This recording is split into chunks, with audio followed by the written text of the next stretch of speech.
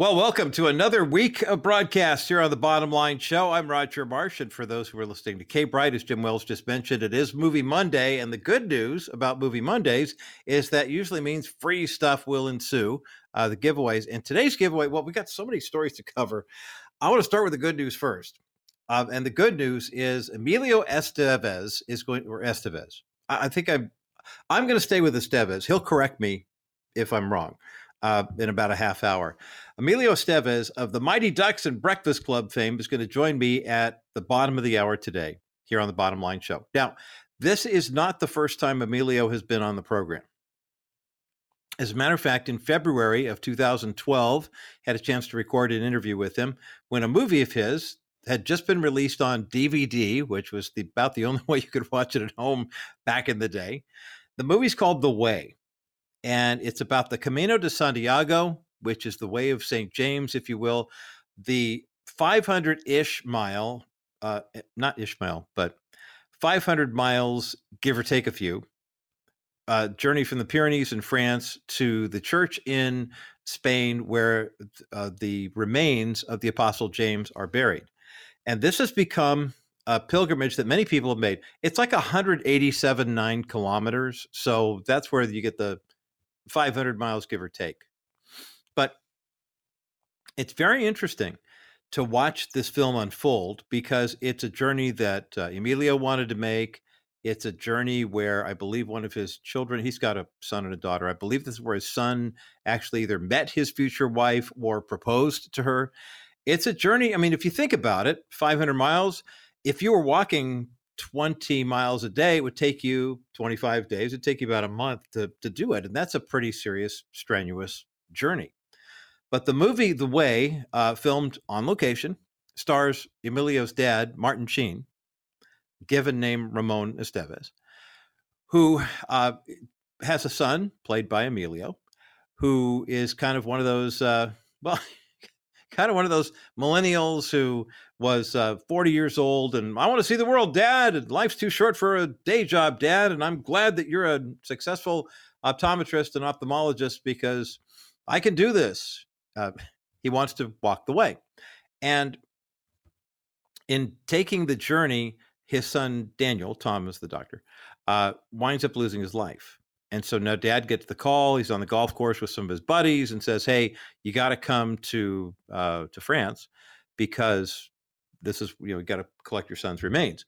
And so he flies to France immediately. He goes to get his son's body and his things and decides that he's going to finish the journey, the pilgrimage for his son. It's a beautifully done story of spiritual experience. Martin Sheen, of course, a very devout Catholic.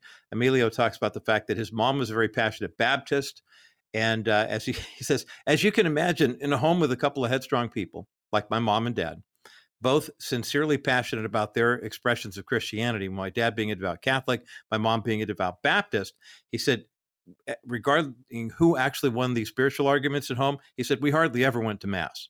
I'll just put it that way. Anyway, but The Way is going to be showing as a Fathom Events event a week from Tuesday, May the 16th.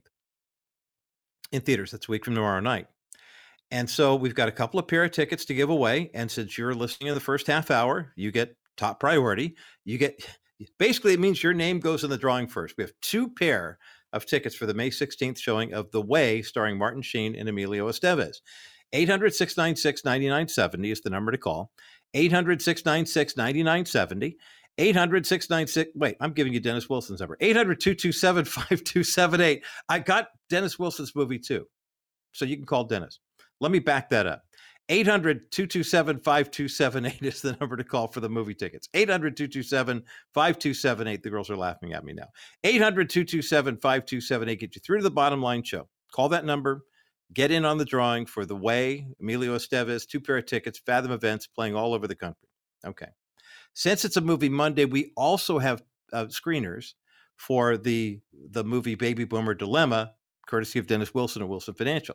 For that movie, you can either call us, 800-227-5278, or Dennis, 800-696-9970. Okay, there. We squared that away. Whew. So many good things to give away. That is for sure. It does take a bit of the edge off of the heavier stories at hand. Of course, we have the story out of Allen, Texas, just outside of Dallas at the Allen Premium Outlets over the weekend. Mauricio Garcia is identified as the man who was accused of fatally shooting 8 people and wounding 7 others at the Premium.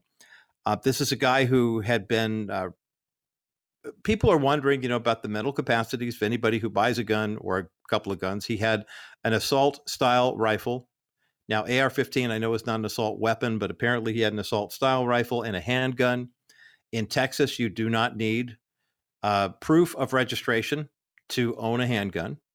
You don't need a concealed carry weapon permit to carry a handgun in Texas. That may be changing after this event. Of course, Governor Abbott was present at a memorial service for the victims and the families of the survivors as well. But people are looking into the background of Mauricio Garcia and asking the question, why? What led to this? Oftentimes, the press will give you the story about how they have a military background or something like that, and we have to pay attention to people who do spend time in the military. It's true, Mauricio Garcia did enter the regular Army. He was an enlisted guy in June of 2008. He was in the Army for 3 months, and then his Army career was terminated.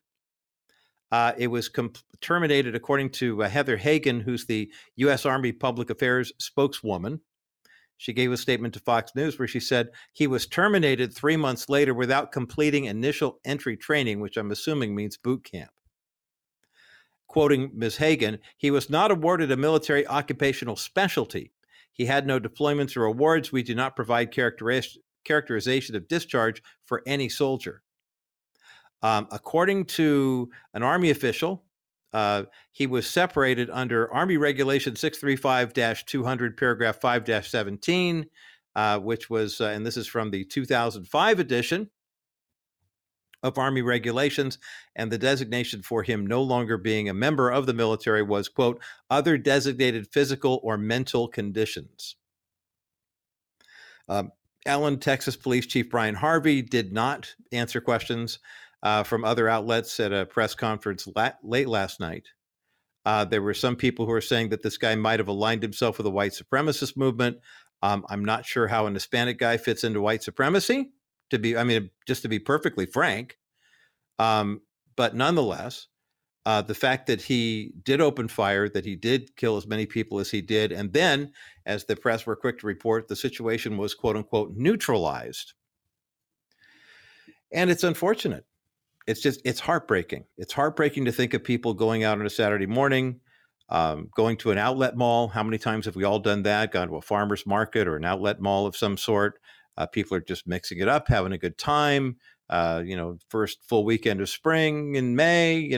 Obviously spring's been going for a while, and then all of a sudden the gunshots go off. And to think of how many people were either killed or wounded in a relatively short period of time before the shooter was neutralized, before his life was claimed, it is really heartbreaking.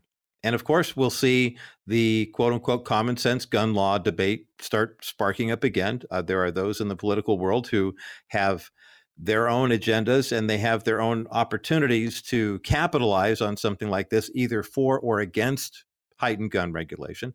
I think most people can recognize the fact that people who are criminally motivated, people who may not have both feet in the batter's box, because of mental or emotional deficiencies or challenges, whatever you want to call them, aren't going to play by the rules. I mean, the reality is there's evil in the world, and people, the same weapons that can be used by law-abiding citizens to defend and protect your family can be used by people who don't have a desire to follow the rules to go and take people's lives. And I honestly cannot imagine what possesses a human being to say, today I'm going to wake up and kill other people. I mean, I'm sharing that with you, not capriciously, but that's definitely something that does not cross my mind ever. And my heart breaks for people when it does. Either that they want to take someone's life willingly, or that they get to the idea that here comes, an opportunity for me to end my life. And if I get involved in a shootout with police, then I think they call it a death by cop or suicide by cop, where somebody will give the opportunity to, there was a road rage case here in Southern California a couple of years ago where a guy got into it. He got pulled over for something. And when he did, then he opened fire on a cop. Other cops showed up, and basically that was his motive, apparently, was that he was hoping that a shootout would ensue and that he would die at the hands of police officers.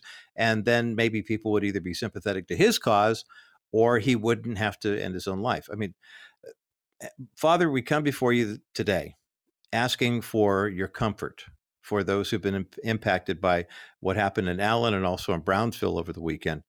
And we also come before you, Father, asking, we're never going to get the answers to all of these situations this side of eternity. But I pray, Father, that you would be merciful to those upon whom your favor rests and your family. I mean, there may have been brothers and sisters of ours who were either injured or mortally wounded in that shootout.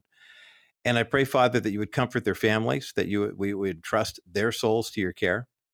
And for those who are coming to grips with the fact that, hey, life does have an expiration date. This life does. And we don't always know when, quote unquote, our proverbial number is up. So would that we be more mindful to share the good news of the gospel with those who need to hear it, because I'm sure there were many people who went to that mall, the Allen Premium Outlets, on Saturday, not thinking this would be their last day. And that I'll answer God tomorrow. I'll give my heart tomorrow. I've got lots of time to make that decision. I've still got a lot of life to live before I surrender to the Lord. Today is the day of salvation. Today is the hour of salvation. And I pray, Father, for anyone who's listening to this conversation right now, who might be on the fence, maybe had been going to church and found themselves in a situation where they had a question about their faith and they didn't know quite what to do to get the answer to that question. And next thing you know, they're walked away from you. They're concerned that maybe, just maybe, you aren't there. Father, make yourself real to those brothers and sisters in this moment. Bring back those who've strayed. And Father, we pray for comfort for the family of Mauricio Garcia as they try to figure out what led him to take these drastic and final acts against these other people before his own life was ended. Father, thank you for being a God who hears and answers our prayers. And we ask all these things in the precious and powerful name of Jesus Christ, our Savior and Lord, and all God's people said, amen.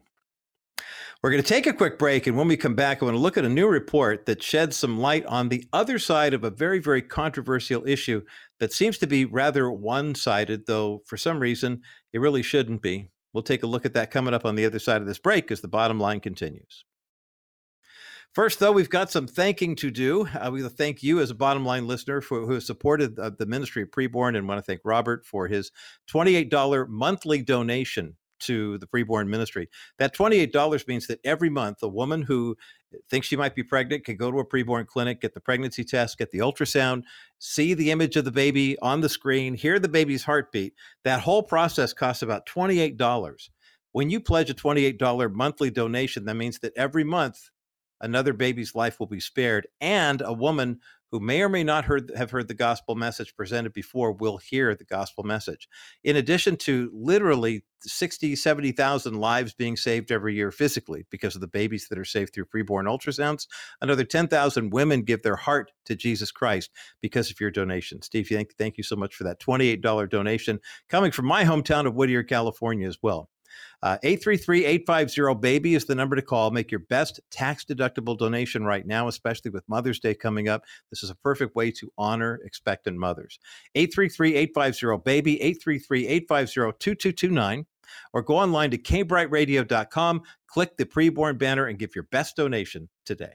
Welcome back to the Bottom Line Show. I'm Roger Marsh. We are so grateful for you who stand with those of us who support the sanctity of human life, and are grateful. Robert's $28 donation to Preborn that came in over the weekend. It's a monthly contribution. A lot more people are doing that. I love that. Sometimes you'll say, gosh, Roger, you talk about Preborn and giving a donation of $280. It's going to save 10 kids' lives, or $140 for 5 kids, or $1,400, for 50. And it seems like more than I can actually do. Well, What if you took that $28 a month and or that $280 and say, hey, I could do $28 a month? I mean, sure you could. Lisa and I had had a little brunch after church yesterday, and I looked at the bill. It was just the two of us, and it was almost enough to sponsor two kids and saving them from certain death of abortion through preborn. I mean, prices have gone up in restaurants. They've gone up at the grocery store. They've gone up all over the place. And yet the preborn price for providing that kind of comfort and care for a woman who has a pregnancy and is now not sure what to do, one thing is for certain. If she goes to an abortion clinic, that abortion clinic is going to tell her, guess what? You have two options. Either you can make the pregnancy go away and your whole life will continue the way it normally was, air quotes, or you can, well, I guess you could put the baby up for adoption. But if you look at Planned Parenthood's statistics, the number of babies that were aborted that Planned Parenthood will acknowledge having aborted was 382,000 in the last fiscal year. And then the number of adoption referrals was 1,400. Now, I'm not a math wizard, but I'll tell you what, something tells me that the number of women who are being told about adoption as an option is pretty small. But what about the guys involved here? I mean, last time we checked, men have to be involved in pregnancy. I'm not saying men like I'm pointing my finger. Men, it's a biological fact. Anytime you see a couple of women standing before the camera saying, we're so happy, or a couple of men saying, we're welcoming a baby. Well, you two guys might be welcoming the child, but one of you is not carrying the child and giving birth. And if you hear two women saying, we're giving birth, well, one of you is giving birth, but you had help from a man. There's no physical way two women can naturally reproduce. There is no physical way two men can naturally reproduce, and there's no way anyone born male can give birth. Nor is there any way that a woman who's born female and then transitions to male can impregnate a woman. I mean, that science is settled. You could talk about studies of artificial wombs and insemination and this, that, and the other thing, but there's absolutely no way. And quite frankly, I'm not that we're turning this into a transgender, type of conversation. I don't understand why people who would say, well, I love God and I believe this is the way. Why would a loving God who created us in his image and created male and female in the image of God, Scripture tells us male and female, he created them. Why would he create us in such a way that we could not fulfill the ultimate experience of the coming together of male and female in the same way Christ and the church are one? In the same way marriage is not about just us going, hey, I'm a guy and I found a beautiful woman and we're going to get married and woohoo, I mean, this is great. But it's a representation of Christ and the church. I mean, the whole world is coming to a culmination where there's going to be a massive wedding feast where Christ the bridegroom is going to come back to claim the church his bride, and we're going to have a big, huge party. It's not going to be Christ the bridegroom coming back for his groom. I mean, there's a physical side, there's a symbolic side. And so when it comes to pregnancy and reproduction and things like that, it's so interesting how the left just wants to say, well, here's the deal. Pregnancy is about what you want it to be. No, that's really not. It's about the fact that a man and a woman consummate a relationship, man impregnates the woman, the sperm, fertilizes the egg, the woman carries the child to through gestation to delivery, full stop. We've seen psychologically what happens to women who have abortions. When you see that 55% of women who are post-abortive say, oh my gosh, if I had known that adoption was an option, I would have chosen adoption. When you see that there's an increase of 500% in women who are post-abortive with regard to emotional problems, physical challenges, things of that nature, the left doesn't want to talk about that. But what about men? I mean, don't the guys have feelings too? For the number of women who say, well, the reason I got an abortion is that deadbeat dad boyfriend of mine would never be there, and he was the one who wanted it. And that may actually be a legitimate fact. I mean, that may be an actual fact. Not a legitimate reason, but an actual fact why some women feel like that's their only choice. But a new study commissioned by a group called Support After Abortion and conducted by Shepherd Research of Oklahoma City asked men who identify as pro-choice, in other words, they're okay with abortion, what happens to their mental health and their emotional health after their partner, either their wife or their girlfriend, has an abortion. Would you be surprised to learn that 71% of men whose partner had an abortion had an adverse mental health impact afterwards? That 83% of men said that they have either sought help or could have benefited from talking to someone about their emotions after having an abortion, and 55% of men who identify as pro-choice on abortion fall into that same category as well. 55% of men who identify as pro-choice on abortion say that once their girlfriend or wife had the abortion, they had emotional distress. They sought to have counseling.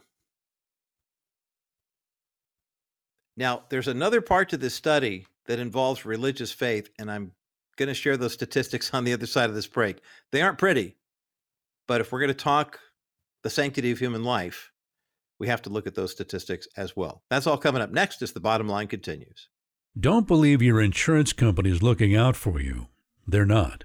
They want you to call them after you're in an accident, but you shouldn't handle that alone. That's where Stephanie Cover of Cover Law shines. With 20 years of insurance industry experience, she knows all the angles and will fight for your rights. Insurance companies pretend to be your partner, but in reality, their primary goal is to pay you as little as possible. When you work with Cover Law, Stephanie becomes your negotiator, and the insurance companies must talk to her, not you. You need to rest and heal.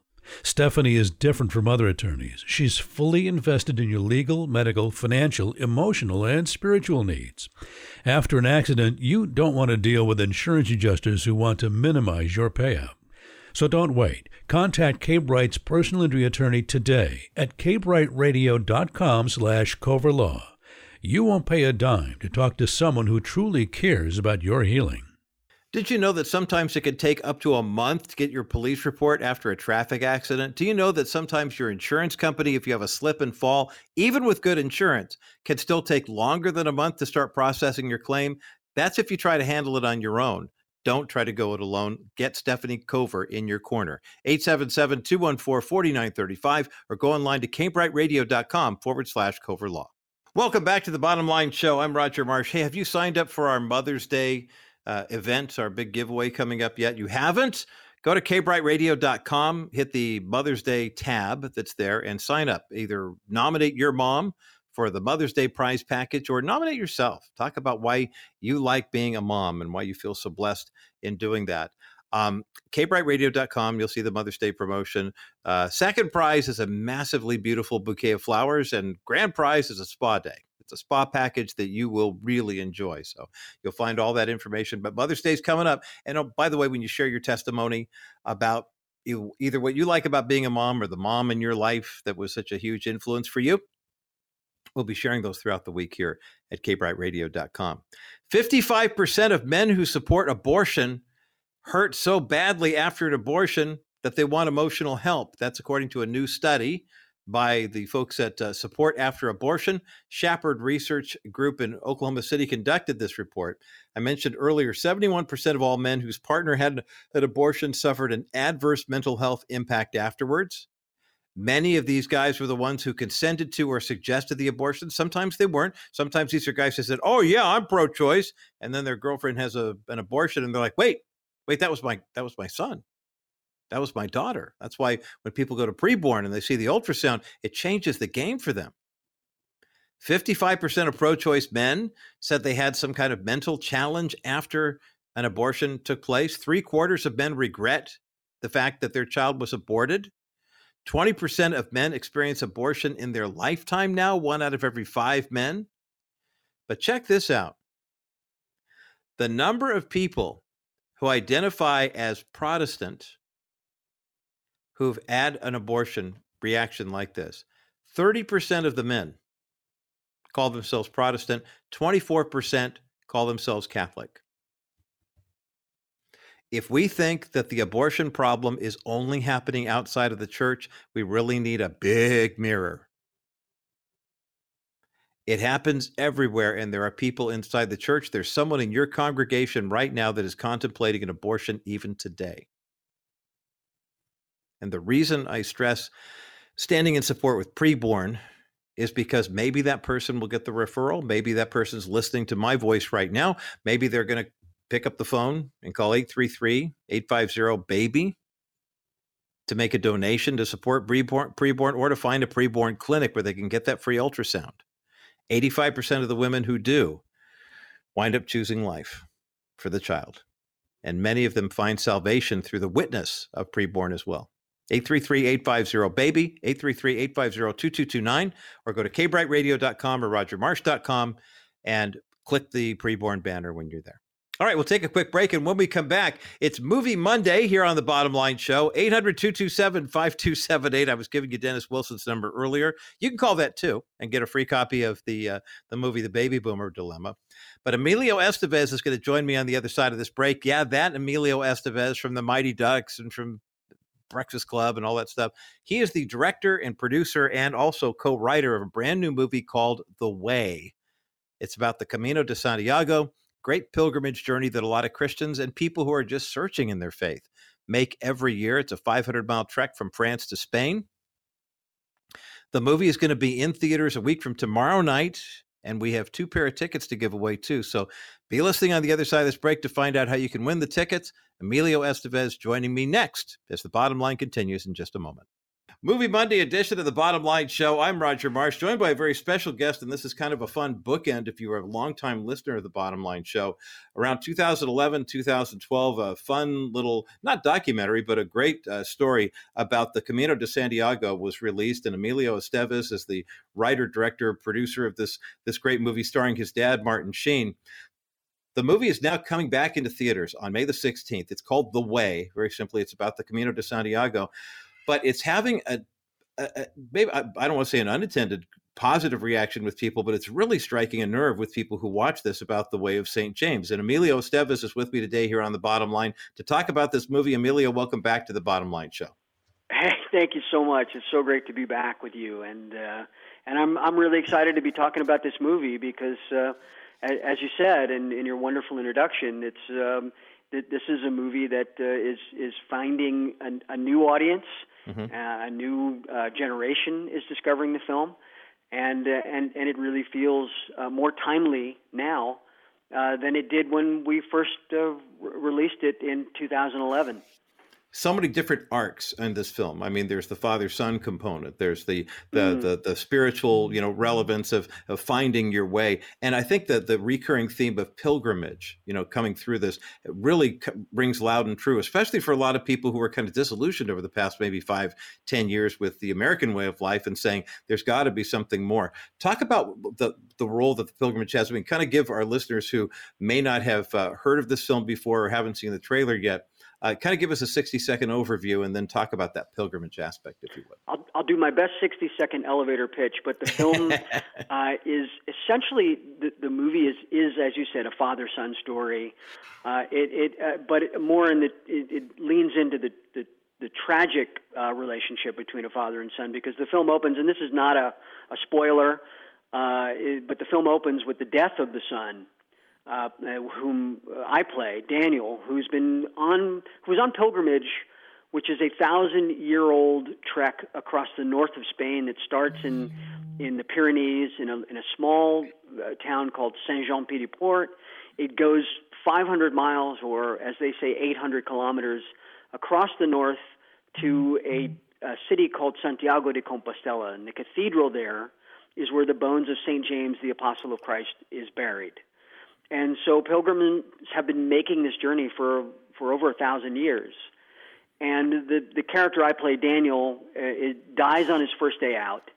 The father goes to Saint-Jean-Pied-de-Port in the Pyrenees to collect the remains to bring him home for burial. But he has this epiphany. He has this moment where he says, I'm going to do to have the body cremated, and I'm going to take him along, and I'm going to do the pilgrimage in his honor. And what he doesn't know at the time is that making the pilgrimage is going to have such a profound effect on his life, and it ultimately forces him to be a citizen of the world again, to leave his country club life behind and actually join the rest of us. So he discovers his faith, he discovers himself, and he better discovers the son that he was somewhat estranged from. Right. And he becomes a father to the several pilgrims that he picks up along the way, or who in turn pick up him and lift his spirits. So it is in many ways too. And if you look at it, it's almost a retelling of The Wizard of Oz, because my father's character is it's not a tornado, but it is an emotional tornado. Sure. With the loss of the son, and he's Dorothy. He meets the Cowardly Lion in The Dutchman. He meets the Tin Man by way of the character Sarah, and then the Scarecrow by way of the writer, who's having a writer's block, so he's looking for his brain, and the four of them go off to on the yellow brick road, which incidentally, the CAMINO is marked in yellow. The road is marked in yellow. Wow.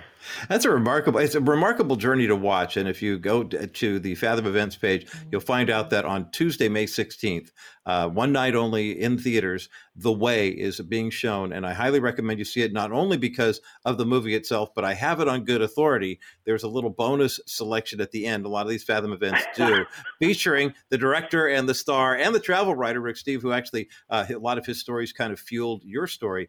And that, in and of itself, I would just watch that. I mean, the movie's great, but then I saw the tail end part too.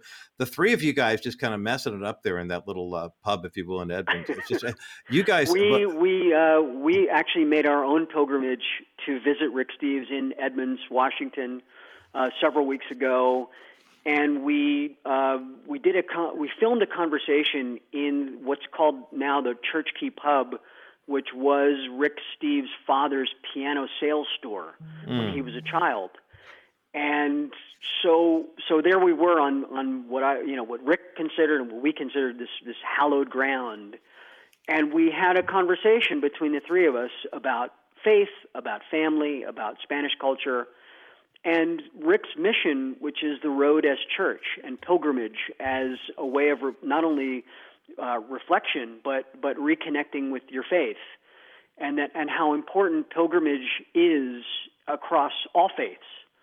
Yeah. And so it really is a pretty extraordinary conversation.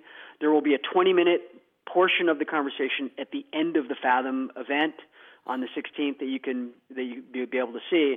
But Rick and I are working on a much longer, because I believe it went on for about an hour and a half. But we'll find the best part of that hour and a half and distill that down to about an hour conversation. And then Rick will have that available on his website, and we'll have it available on ours. But it's just an interesting, I kind of played moderator, so I'm sitting between these two legends, Rick Steves and Martin Sheen, and I'm doing I'm doing a lot of the Q&A, a part of that. Well, as a good writer and a good director should. I mean, we get right down to it. I mean, that's your role. That's the part that you play in all of this too. And of course, your cameos are just they're poignant, they're haunting in the movie. The Way. I'm talking with Emilio Estevez today here on The Bottom Line. The Way is in theaters on May 16th. It's a one night only Fathom Events event. We will be giving away tickets here at the end of our conversation, so make sure you're armed and ready to dial. The relationship that you have with your dad in real life, of course, is nothing like Daniel and Tom's relationship in The Way. It is not. But I can imagine, though, there might have been a few points along the way as you were filming this thing where you and your dad have worked together a couple times. It's about the third or fourth time. Yeah, we have. What's it like working with him? Because when you're directing him, I mean, it's not like he isn't an actor, how temperamental he could be. I think he's your dad too.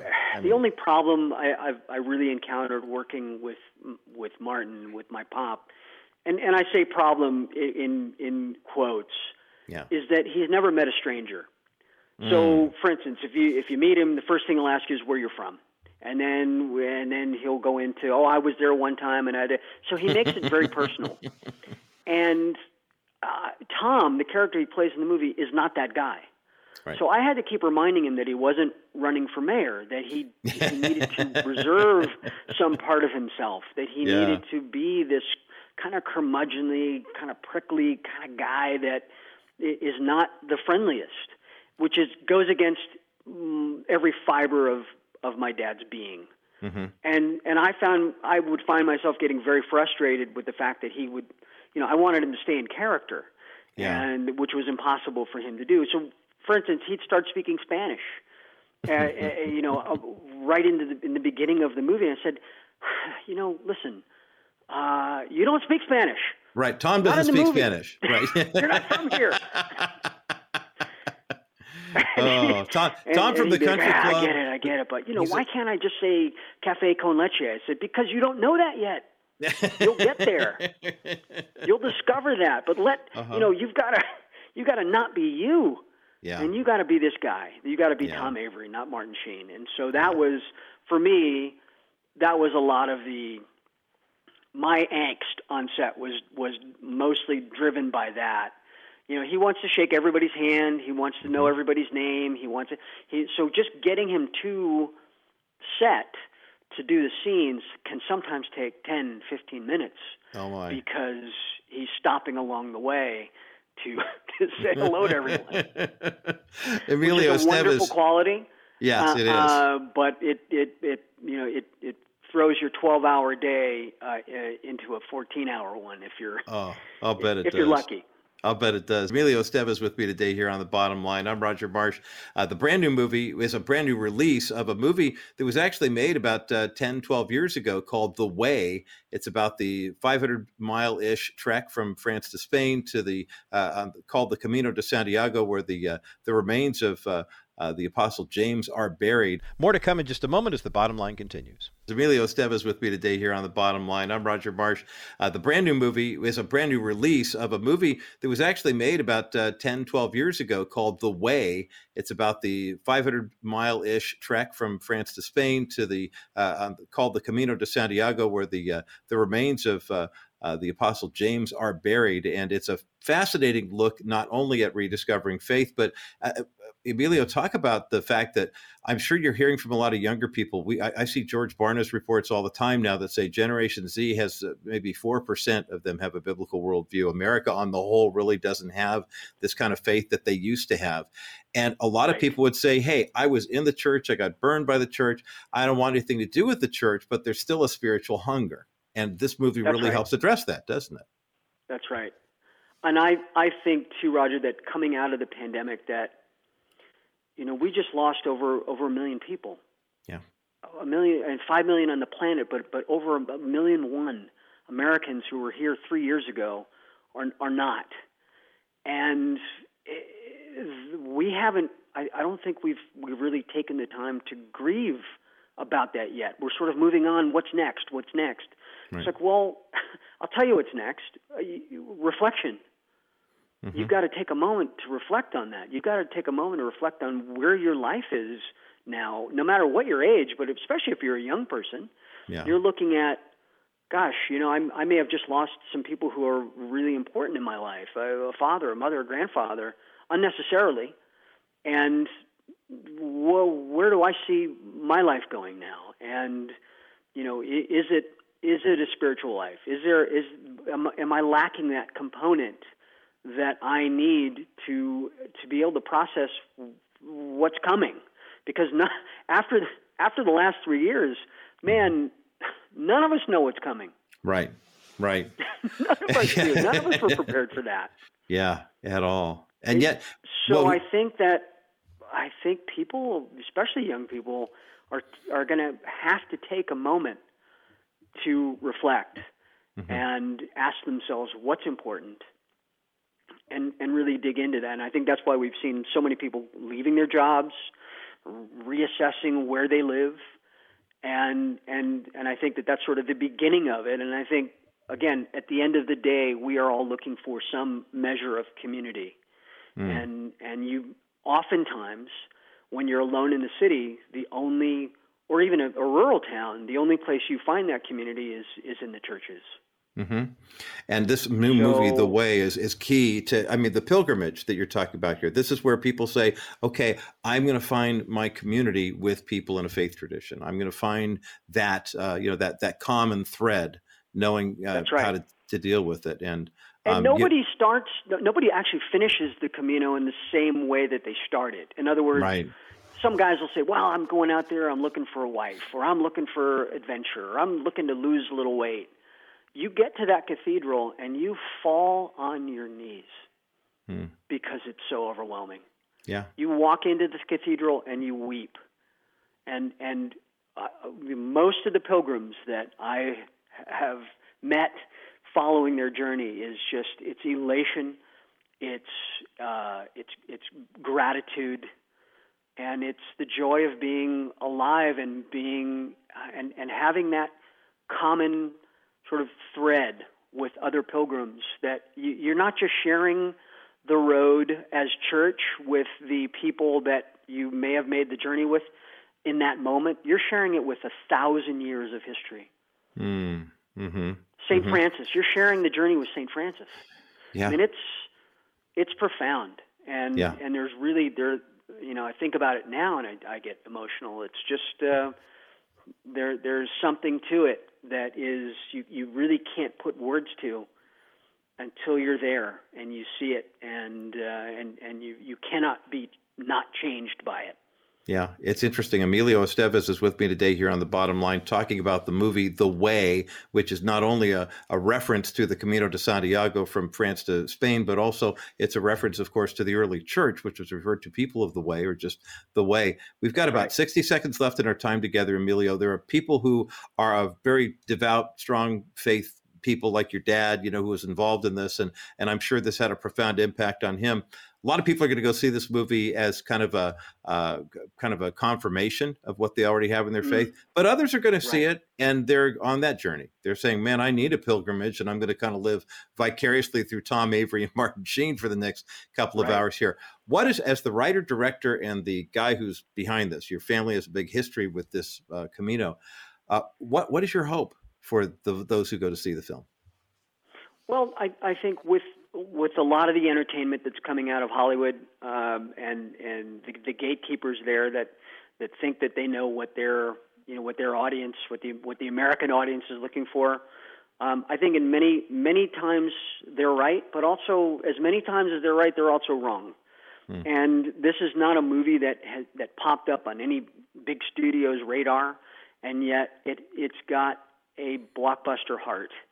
There is a lot going on in this movie that's very subtle, that's just not obvious, and I think that it really cuts right to the core of who we are as human beings, and it celebrates our humanity, I think, in a way that many movies don't. This movie is really pro-life because it celebrates life. Absolutely. Absolutely. It celebrates the commonality, the community, and as Emilio Estevez mentioned at the start of our conversation, people are finding that in the church. Even people who don't have a church connection right now are searching and reaching, and a project like The Way kind of gives legs, kind of gives ears and eyes to what some of the heart's desires may be. And I think it's going to touch a lot of people in a very positive way. The movie is in theaters on Tuesday, May the 16th. It's a 7 p.m. showing, but Emilio, you were telling me earlier, there's a possibility they may add extra showings. How many screens are you guys on with this project? We're on just under 1,000 screens across the country. Okay. And we're talking right now about the potential of a 4 p.m. screening prior to the 7 p.m. screening that's currently on offer. Fantastic. So it really is going to depend on the advance ticket sales, and they've been strong, but we'd like to see them stronger. Yes. As and when, and as long as that keeps up, the momentum for that keeps up, we're going to add that 4 p.m. screening.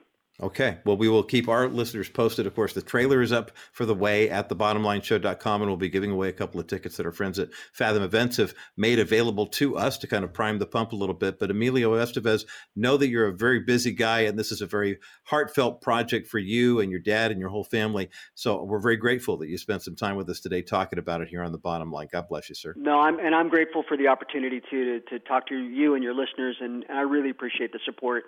It means a lot, and I know you probably don't hear that enough, but we really appreciate it, and the opportunity to really amplify this message and film that I really believe needs another further consideration and another look. All right. Well, Emilio, thanks for being with us today here on The Bottom Line. Thank you. My pleasure. Well, what a great dialogue, and what a fantastic movie, a powerful one at that. Emilio Estevez, the director and the writer of the brand new movie, new to you, new to me if you haven't seen it. It's been out for a while, but this is a reissue with some updated footage at the end at a Fathom Events event coming near you next Tuesday. The movie's called The Way. Stars Martin Sheen. It's about the Camino de Santiago and that 500-mile journey from the French Pyrenees all the way up through the cathedral in Spain where James's remains are buried. We've got the trailer up at thebottomlineshow.com. We have a couple pair of tickets to give away for the Fathom Events event, 800-227-5278, 800-227-5278, 800-227-5278, the number to get you through to The Bottom Line. Of course, if you call in and don't get a chance to win the ticket, well, you'll get the chance. If you don't win the tickets there, we still have screeners also of The Baby Boomer Dilemma from our friends at Wilson Financial Services. So you are going to win a movie today when you call The Bottom Line Show. 800-227-5278, 800-227-5278, 800-227-5278, the number to get you through to The Bottom Line. You can protect against market volatility without investing all your money into bonds. Wilson Financial has simply better alternatives. The last 12 months, there has been almost $1.7 trillion invested in investment-grade bonds. This move to safety locks up money for a long time of guaranteed low returns. Why? Market volatility. Well, my comment is, why go with low earnings for a long time when you can get great earnings with a solid real estate-backed investment paying you 6% over the next 3 years? After 3 years, you can invest in another option, or you can do what most of our investors do and reinvest in another one of our new exclusive 6% accounts. This strategy gives you the best of both options without settling for many years of low returns. Our 3D Money 6% account pays you great interest while you're not subjecting yourself to market volatility. Call 800-696-9970, 800-696-9970, or visit kbrightradio.com/Wilson Financial and ask about Dennis Wilson's exclusive real estate-backed 6% investment account. Wilson Financial Services, for simply better alternatives. My thanks again to Emilio Estevez for joining me today here on The Bottom Line. Yeah, the Mighty Ducks, Emilio. Yeah, that's right. Andrew, be the best, from Breakfast Club. Yeah, you remember him. This movie, The Way, you could tell it's deeply personal to him. And it meant even more having his dad, Martin Sheen, play the lead role in the movie. The Way, about that 500-mile trek from the French Pyrenees all the way to the cathedral in Spain where the remains of the Apostle James are buried. The movie's up at thebottomlineshow.com. The trailer is anyway, and we're giving away a couple pair of tickets. There's a special one-night-only screening of The Way in theaters, Fathom Events, Tuesday night, May 16th. Check your local listings. There are going to be around 1,000 screens carrying this movie. And because today is May 8th, you've got lots of time to figure out when you win the tickets whether or not you can actually use them at a theater near you. 800-227-5278, 800-227-5278, 800-227-5278 is the number to get you through to The Bottom Line. The movie was filmed in 2009. It was produced in 2010. It was released in the box office in 2011. And over the past decade, The Way has grossed around $20 million in box office without a lot of publicity. When the DVD came out, had the privilege of talking with Emilio literally about 11 years ago, almost to the day. And I remember at the time thinking, oh boy, we're really getting somewhere with this show. We've got a guy like Emilio Estevez who wants to have a conversation. He was great and gracious then. Moving forward here to where our lives are today, where mine is, where yours, where it's come from 2012 to 2023. I know Lisa, my wife, and I were watching the updated version of The Way, and it was very moving for both of us. I think the thing that really stuck with us first and foremost was the ability to find God in the pilgrimage. The idea that, and this comes out in the little tag-along after documentary afterwards, talking about how the church in the West especially has moved from let's build big cathedrals to honor God, which is kind of an Old Testament thing. Let's build a house of the Lord. Let's have a tabernacle, holy of holies. Let's have an altar. To the church is the people. And so wherever we go and go into all the world and preach the gospel, that's who the body of Christ is. But the journey, the pilgrimage, I mean, the fact that the early church was literally referred to as the way, as in people of the way, people who are making this journey. It's incredible to think about this. But it's so powerful because along the way, you see Martin Sheen's character, Tom, he's grieving the loss of his son, Daniel.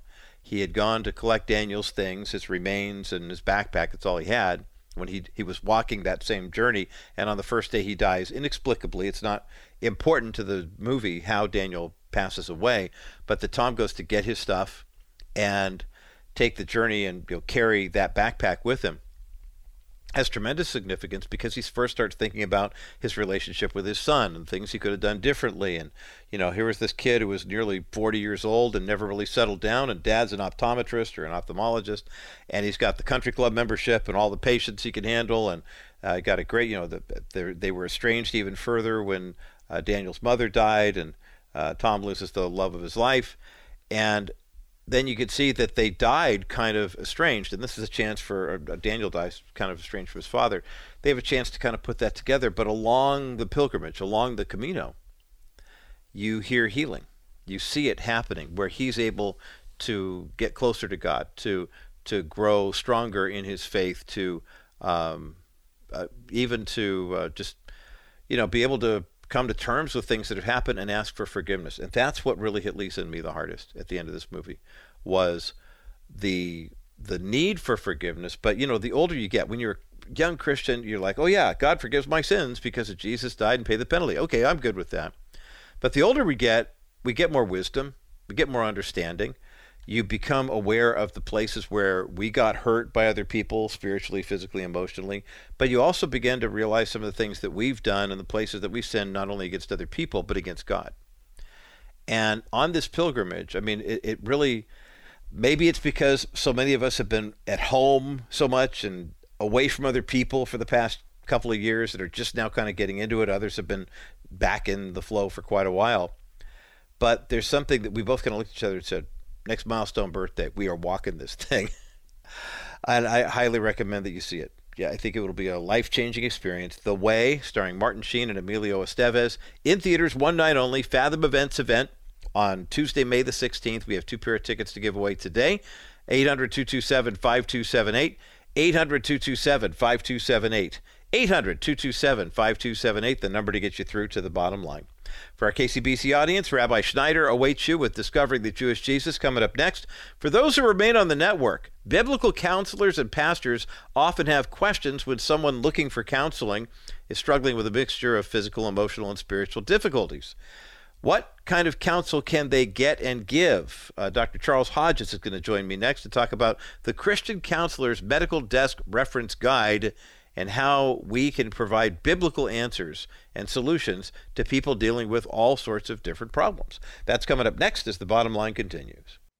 Well, today here on The Bottom Line, we're going to talk about a topic that has changed a lot in terms of how it's discussed in the Christian community, but we're going to do so from a spiritual perspective and also from a medical perspective as well, and that issue is counseling. Dr. Charles Hodges is with me.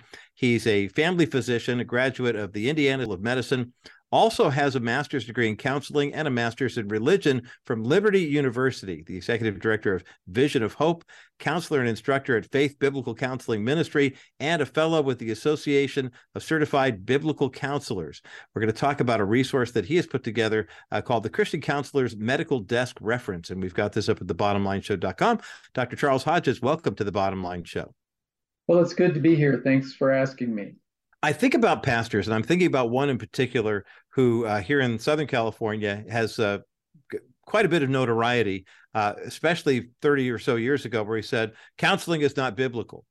And now he is the president of a Christian university that offers a degree in biblical counseling. So, I realize we've kind of come a long way. But talk about what it means for someone to provide biblical counseling, more than just someone who goes to their pastor and says, I have a question about something, and they pull out scripture and try to answer it that way. You're talking about healthcare professionals as well as those who have that pastoral background. Well, biblical counseling, as we see it today, began sometime in the 1970s. And in particular, for me, the fellow who started the biblical counseling ministry in Lafayette, Indiana, was Dr. Robert Smith. And he, along with the pastor of Faith Church, started the Faith Biblical Counseling Ministry. Mm-hmm. And what Faith Biblical Counseling Ministry set out to do was to offer counseling not only to church members, but to individuals in the community who were struggling with things like worry and depression and problems with marriage and problems with raising children, and to offer them real hope and real answers from the scripture concerning the problems that they were having.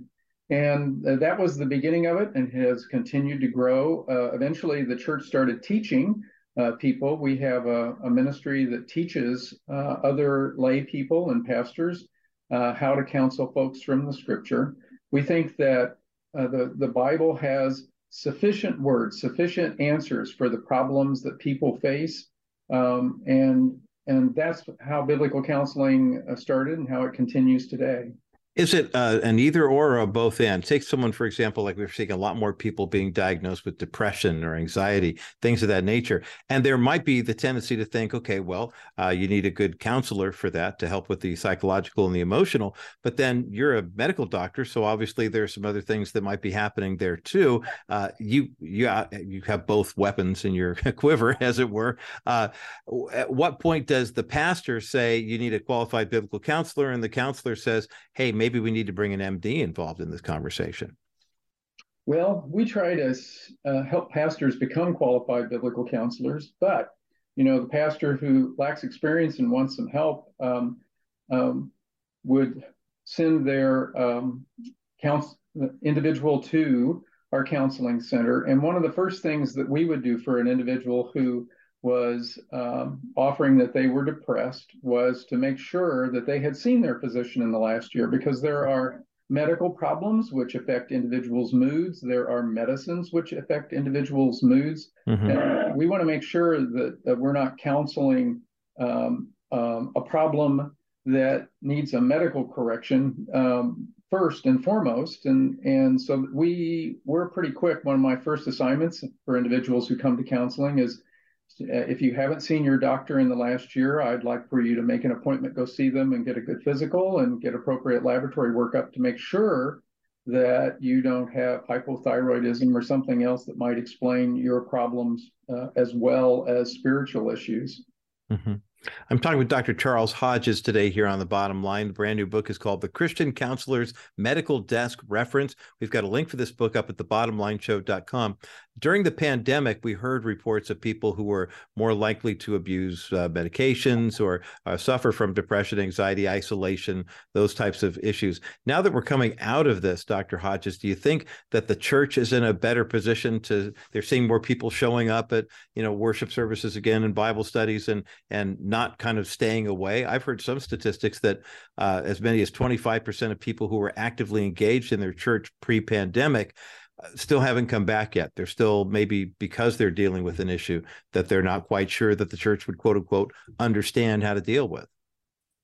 Well, I've seen those statistics too that say that there are folks who've gotten really used to drinking their coffee and in their pajamas and watching the live stream of church mm-hmm. on Sunday morning. Yep. But at the same time, this past Easter Sunday, not a couple Sundays ago, we had the largest crowd for church that we've had in the history of Faith Church. Wow. So I really think it just depends on where you're at and which, what church you're talking about. Mm-hmm. Over time, there has been a decline in the United States for church attendance, which started all the way back in 1950, I believe.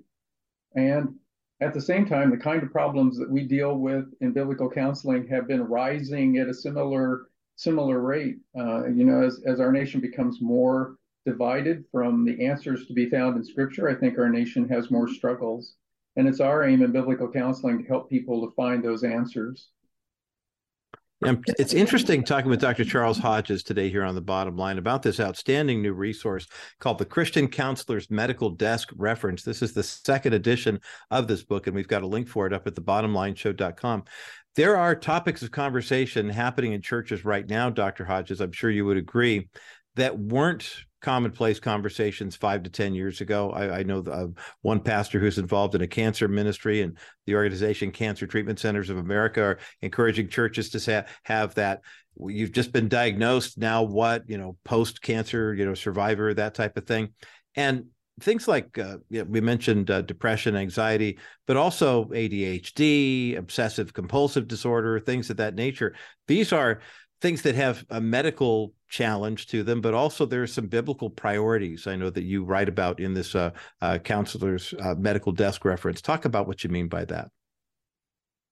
Well, when we set out to write the Christian Counselor's Medical Desk Reference, my aim was for us to deal with about 20 subjects that would help counselors and help the reader to understand the problems that are involved. You mentioned ADHD. I picked a registered nurse who had experience in it, who could write about it. And what I asked the individuals to do was to first give us a case history that had been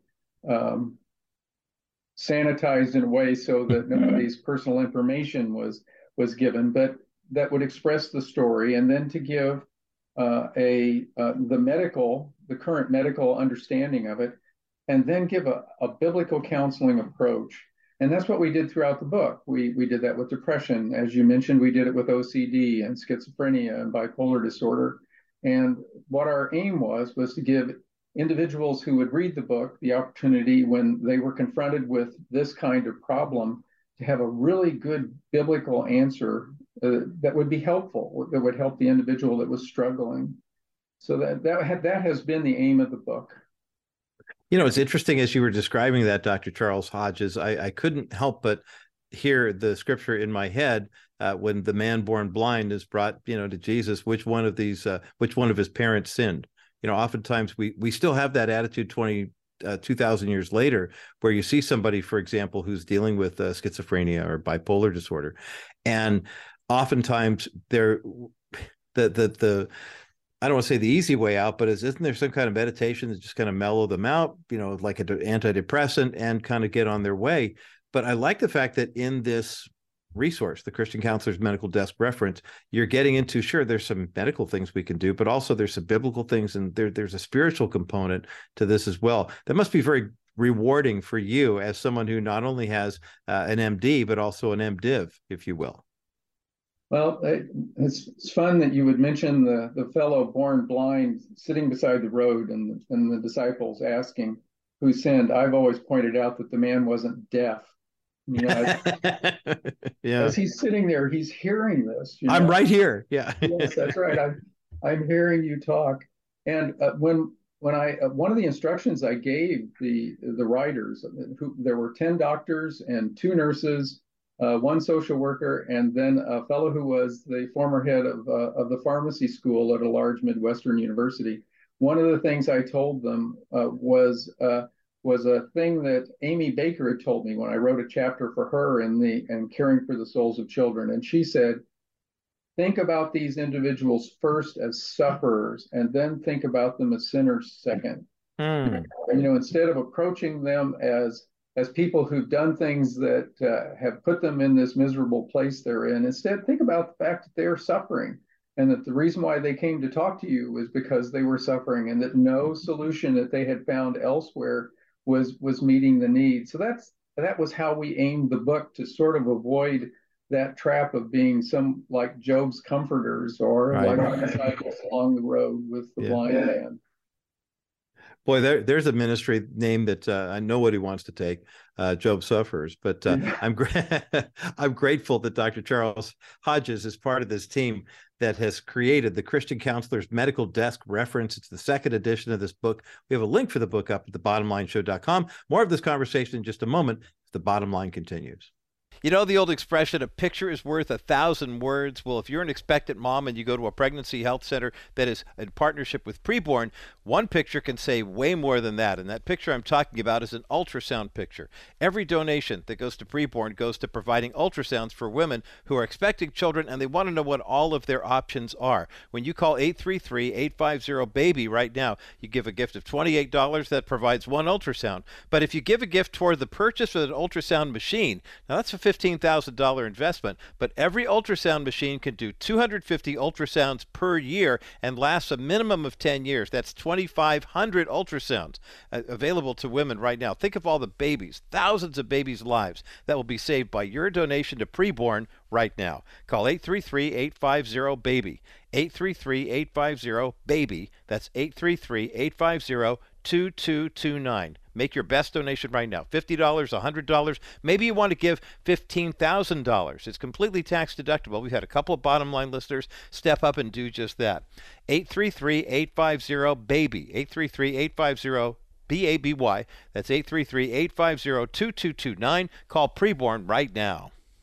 Continuing conversation with Dr. Charles Hodges today here on The Bottom Line. I'm Roger Marsh. Dr. Hodges is the driving force behind the second edition of the Christian Counselor's Medical Desk Reference. There's a link for the book up at thebottomlineshow.com. He's a family physician, also has an MA in counseling and an MA in religion from Liberty University. The MD came from Indiana School of Medicine. Dr. Hodges, we noted this is the second edition. During the break, you and I were talking about the fact that the first edition must have really been good, or maybe it needed a little bit of tweaking to make it more reader-friendly and applicable in 2023. What was the driving force behind coming out with this new edition of this book? Well, the first edition was written by my mentor and friend, Robert Smith. He was a family physician as well, and he was one of the two men, along with Dr. Bill Good, who started the Faith Biblical Counseling Ministry. And after somewhere around the year 2000, several people asked him to write the first edition, and he wrote that all by himself, which is a remarkable thing. And it was published, and then as time went forward, we got to around about 20 years later, Dr. Smith recognized that the medical information in it was dated. As I was telling one group today, I can tell you that the Word of God doesn't change. It's forever settled. It's always going to be the same. The truth in it will always be true, but medicine changes every 5 minutes. A book printed about medicine is almost out of date by the time the ink dries on the page.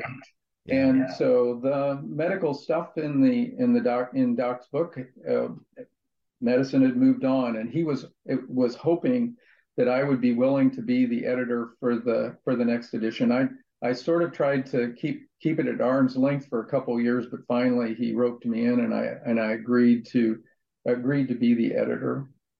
I think it's very admirable, and you drive home a very important point, Dr. Charles Hodges. For the past 3-4 years, we've heard a lot in the media about people who are, trying to identify a treatment to find out the cause of a virus that was very unfamiliar to us. And the phrase that we heard often was the quote unquote, the science is settled. And what you have just shared with us with regard to medicine and things of that nature is, I have a daughter who's doing some research right now in graduate study, and she said, the science isn't settled. That's the reason why we do what we do. We're trying to find, better information with regard to why there's been a big uptick in ADHD or bipolar or whatever. Is it diet related? Is it, culturally related, whatever? And the fact that you, with tongue kind of planted firmly in cheek, saying, hey, look, you write a book on medicine or the internet or whatever, it's going to be out of print or out of date by the time it goes to print. And so I'm grateful that you've done this second edition, and I know there will be further modifications as more scientific discoveries come our way. The Christian Counselor's Medical Desk Reference by Dr. Charles Hodges and a team of 10 doctors and 2 nurses who put these chapters together. There's a link for the book up at thebottomlineshow.com. During the break, Charles, we were talking about one of the chapters in this book that addresses the 800-pound gorilla in the room for a lot of families, and that is the issue of suicide. And especially from a Christian perspective, it's one of the more common questions that I've been asked in pastoral ministry. I know that there are a lot of people who will hear about someone either accidentally taking their life or maybe intentionally. And it seems like in the church, more and more, even pastors around here in Southern California, there have been a couple of fairly prominent churches. They've had members of their pastoral staff decide that they can't go on anymore. Talk about what kind of counsel is available, what you recommend for people who have had suicidal thoughts, who their loved ones are scratching their head either because someone attempted suicide or they actually succeeded in taking their own life. It's got to be a thorny issue. It is a difficult thing. And, it's really hard for families who've lost loved ones as a result of someone killing themselves. I remember when Robin, the guy who played in Aladdin in the cartoon. Robin Williams. Yeah, I remember when Robin Williams killed himself, and people. If what's really amazing to me about it is nobody's ever exactly going to know why, right. But despite that, everybody asks the question. That becomes the driving thing. I need to understand why my loved one did this, and unfortunately, there is no good answer. As in medicine, one of the things that we do almost routinely is to ask people about depression, and the reason why is because you can't just look at someone's face and figure out if they're depressed or not. And what I found is that if you'll ask the questions about depression, you'll find twice as many people who are depressed at the time than you would have as if you're just making your own assumptions about them. And one of the things that concerns people, about asking individuals if they are thinking of committing suicide is whether or not by asking them they would increase the likelihood that they might do it. And research would tell us that is not the case, that you're always better off if you think you're dealing with someone who might be thinking about harming themselves to ask, are you thinking of harming yourself? Are you thinking of harming others? And that's always a good question. The only comfort that I can find for situations like that is the same kind of comfort you find in John 11 with Mary and Martha and Lazarus. I don't know that Mary and Martha and Lazarus ever got to ask Jesus why in the world he didn't show up on time. Why did you wait 4 days to show up and let my brother die? But I know that they found comfort in his presence, and I point families who've lost loved ones in that direction. I think it's always important when you think that you have an individual who's struggling with depression in your family to ask, are you thinking about this? And if they are, then at that point, it becomes time to find them help to talk, to talk to someone who has experience talking about depression and who has experience in dealing with individuals who might be thinking of that. We in biblical counseling have that kind of experience and can help individuals who struggle in that way. I'm grateful for Dr. Charles Hodges and his team that have put together this Christian Counselor's Medical Desk reference book that's up at thebottomlineshow.com, because when you look at the things that are plaguing people, in the society on the whole, but also in the church, I think more and more there are a lot of pastors. I've talked to them, Dr. Hodges, I'm sure you have too, who said, hey, this is these are all issues that are important, but the reason I don't talk about that much is I went to seminary to learn how to do, to exegete, to do study homiletics and hermeneutics. I didn't go for the medical. I didn't go for even the counsel training. We've got just a few moments left in our conversation. Dr. Charles Hodges, talk about why this resource. I mean, who did you write it for specifically? I mean, is it for counselors? Is it for pastors? Is it for the laity? All of the above? Actually, we wrote it for all of the above. We wrote it for pastors who have to meet with and deal with their members who are having problems that are like the ones in the book. We wrote it for counselors so that they, Doc Smith, when he wrote the original book, said one of the reasons why he wrote it is because he would get phone calls or letters saying, Dr. Smith, I have a counselee who says that they can't grow or change because they have X, and X would be the diagnosis. And what he wanted them to know is that individuals who struggled with all those X's could still grow and change and develop in their faith and could have have peace and growth even despite of it. So that was the purpose. That was the purpose of the book, and that's what it remains today. Yeah. Well, mission accomplished, especially with this new one. And I'll have to go back and check the first one and compare notes. But Dr. Charles Hodges, The Christian Counselor's Medical Desk Reference is a must-read for pastors, for people in the counseling world.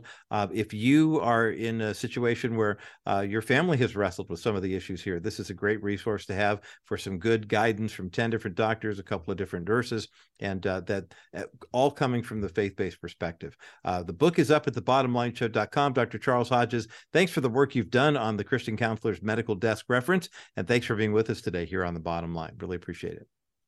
Thank you for having me. Fantastic, helpful conversation with Dr. Charles Hodges Jr. today here on The Bottom Line. The book, again, it has kind of a clinical title. It's the Christian Counselor's Medical Desk Reference. But this is a must for any counselor, any pastor, and even for people in the, just in the laity like us who are wondering, okay, well, how much of what I'm dealing with is just physical? Do I need a diet change or exercise or whatever? How much of this is spiritual, and how much of this is God saying, my grace is sufficient for you. We do have a copy of this book to give away, by the way. We'd love to place it in your hands. 800-227-5278. 800-227-5278. 800-227-5278 is the number to get you through to The Bottom Line. Again, the book is called The Christian Counselor's Medical Desk Reference. 800-227-5278. 800-227-5278. 800-227-5278 is the number to get you through to The Bottom Line. On the other side of this break, we're going to take a look at one aspect of what Dr. Hodges and I talked about that I really want to underscore, that I think is of great concern to us in the body of Christ. We're coming up on that conversation. Coming up next as The Bottom Line continues. You know the old expression, a picture is worth 1,000 words? Well, if you're an expectant mom and you go to a pregnancy health center that is in partnership with Preborn, one picture can say way more than that. And that picture I'm talking about is an ultrasound picture. Every donation that goes to Preborn goes to providing ultrasounds for women who are expecting children, and they want to know what all of their options are. When you call 833-850-BABY right now, you give a gift of $28 that provides one ultrasound. But if you give a gift toward the purchase of an ultrasound machine, now that's a $15,000 investment, but every ultrasound machine can do 250 ultrasounds per year and lasts a minimum of 10 years. That's 2,500 ultrasounds available to women right now. Think of all the babies, thousands of babies' lives that will be saved by your donation to Preborn right now. Call 833-850-BABY. 833-850-BABY. That's 833-850-2229. Make your best donation right now. $50, $100. Maybe you want to give $15,000. It's completely tax deductible. We've had a couple of Bottom Line listeners step up and do just that. 833-850-BABY. 833-850-BABY. That's 833-850-2229. Call Preborn right now. My thanks again to Dr. Charles Hodges, Jr. for joining me today here on The Bottom Line. We've been talking about his new book. He's the general editor of and contributor for the Christian Counselor's Medical Desk Reference. We've got a link for the book up at thebottomlineshow.com, and we are giving away a copy right now. If you know someone who's wrestling with mental illness, if you know someone who is in pastoral ministry, and they say, wow, all these people are coming to me and they're depressed, and what am I supposed to, they've got anxiety, what am I supposed to do? This is a great resource to have for them, and what a great gift to share with them. 800-227-5278, 800-227-5278, 800-227-5278 is the number to get you through to the bottom line.